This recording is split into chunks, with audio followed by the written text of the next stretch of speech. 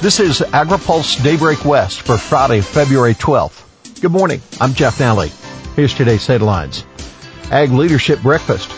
A check on carbon capture. Taxpayers saving from market boom. Ag Leadership Breakfast spotlights a tale of two farms. Ag businesses have faced various challenges from the pandemic, from commodity surpluses to shipping woes.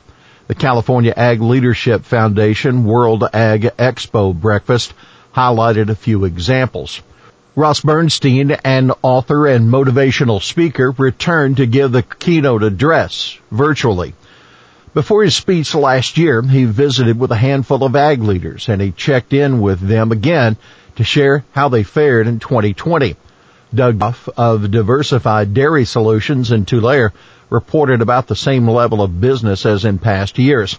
Cows still need to eat every single day, said Bernstein, adding that changes in consumption had DeGroff fretting about the amount of milk dumped because it had no place to go.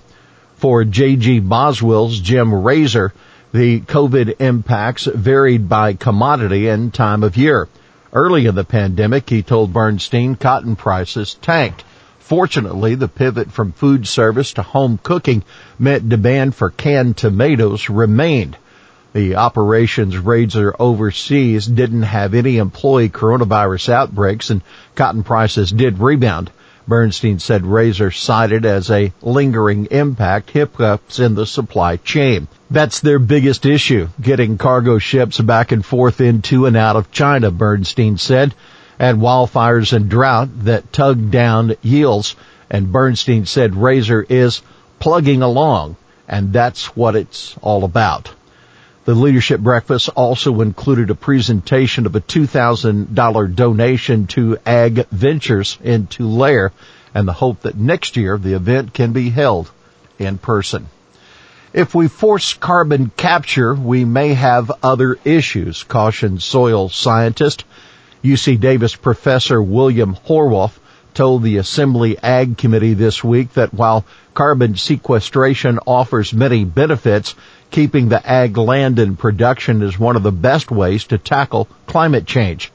Horwath listed several hurdles California farmers would face with those practices, including that it cost $183 to sequester a ton of carbon due to the labor, which is way above market value. Cover crop seed is in short supply and is not suitable for every application. It's extremely expensive to verify the sequestration. Technical assistance is lacking. Global warming slows down sequestration, and too much carbon in the soil could impact crop growth. The soil scientists noted that when California began irrigating the southern San Joaquin Valley, farmers were already capturing more carbon in the soil than nature was able to. The state has been increasing soil carbon through agriculture ever since. ITC votes to end investigation into blueberry imports. The International Trade Commission decided yesterday to end its investigation into claims that a flood of imported blueberries is hurting U.S. farmers by undercutting prices and stealing business away from domestic producers. Foreign-sourced blueberries, quote, are not being imported into the United States in such increased quantities as to be a substantial cause of serious injury or threat of serious injury to the domestic industry producing an article like or directly competitive with the imported article in the United States, the ITC said in a statement. As a result of the vote, the investigation will end, and the Commission will not recommend a remedy to the President. The vote to end the investigation was 5-0. That comes as a sharp blow to members of the American Blueberry Growers Alliance and some lawmakers who supported efforts to try to curtail imports. You can read our full report at agripulse.com. Bozeman, climate policy threatens farm bill. There are new signs of a division on the Senate Ag Committee when it comes to climate change. The committee's top Republican, John Bozeman, told members of the National Cotton Council yesterday that funding to address climate change could come out of existing Farm Bill programs.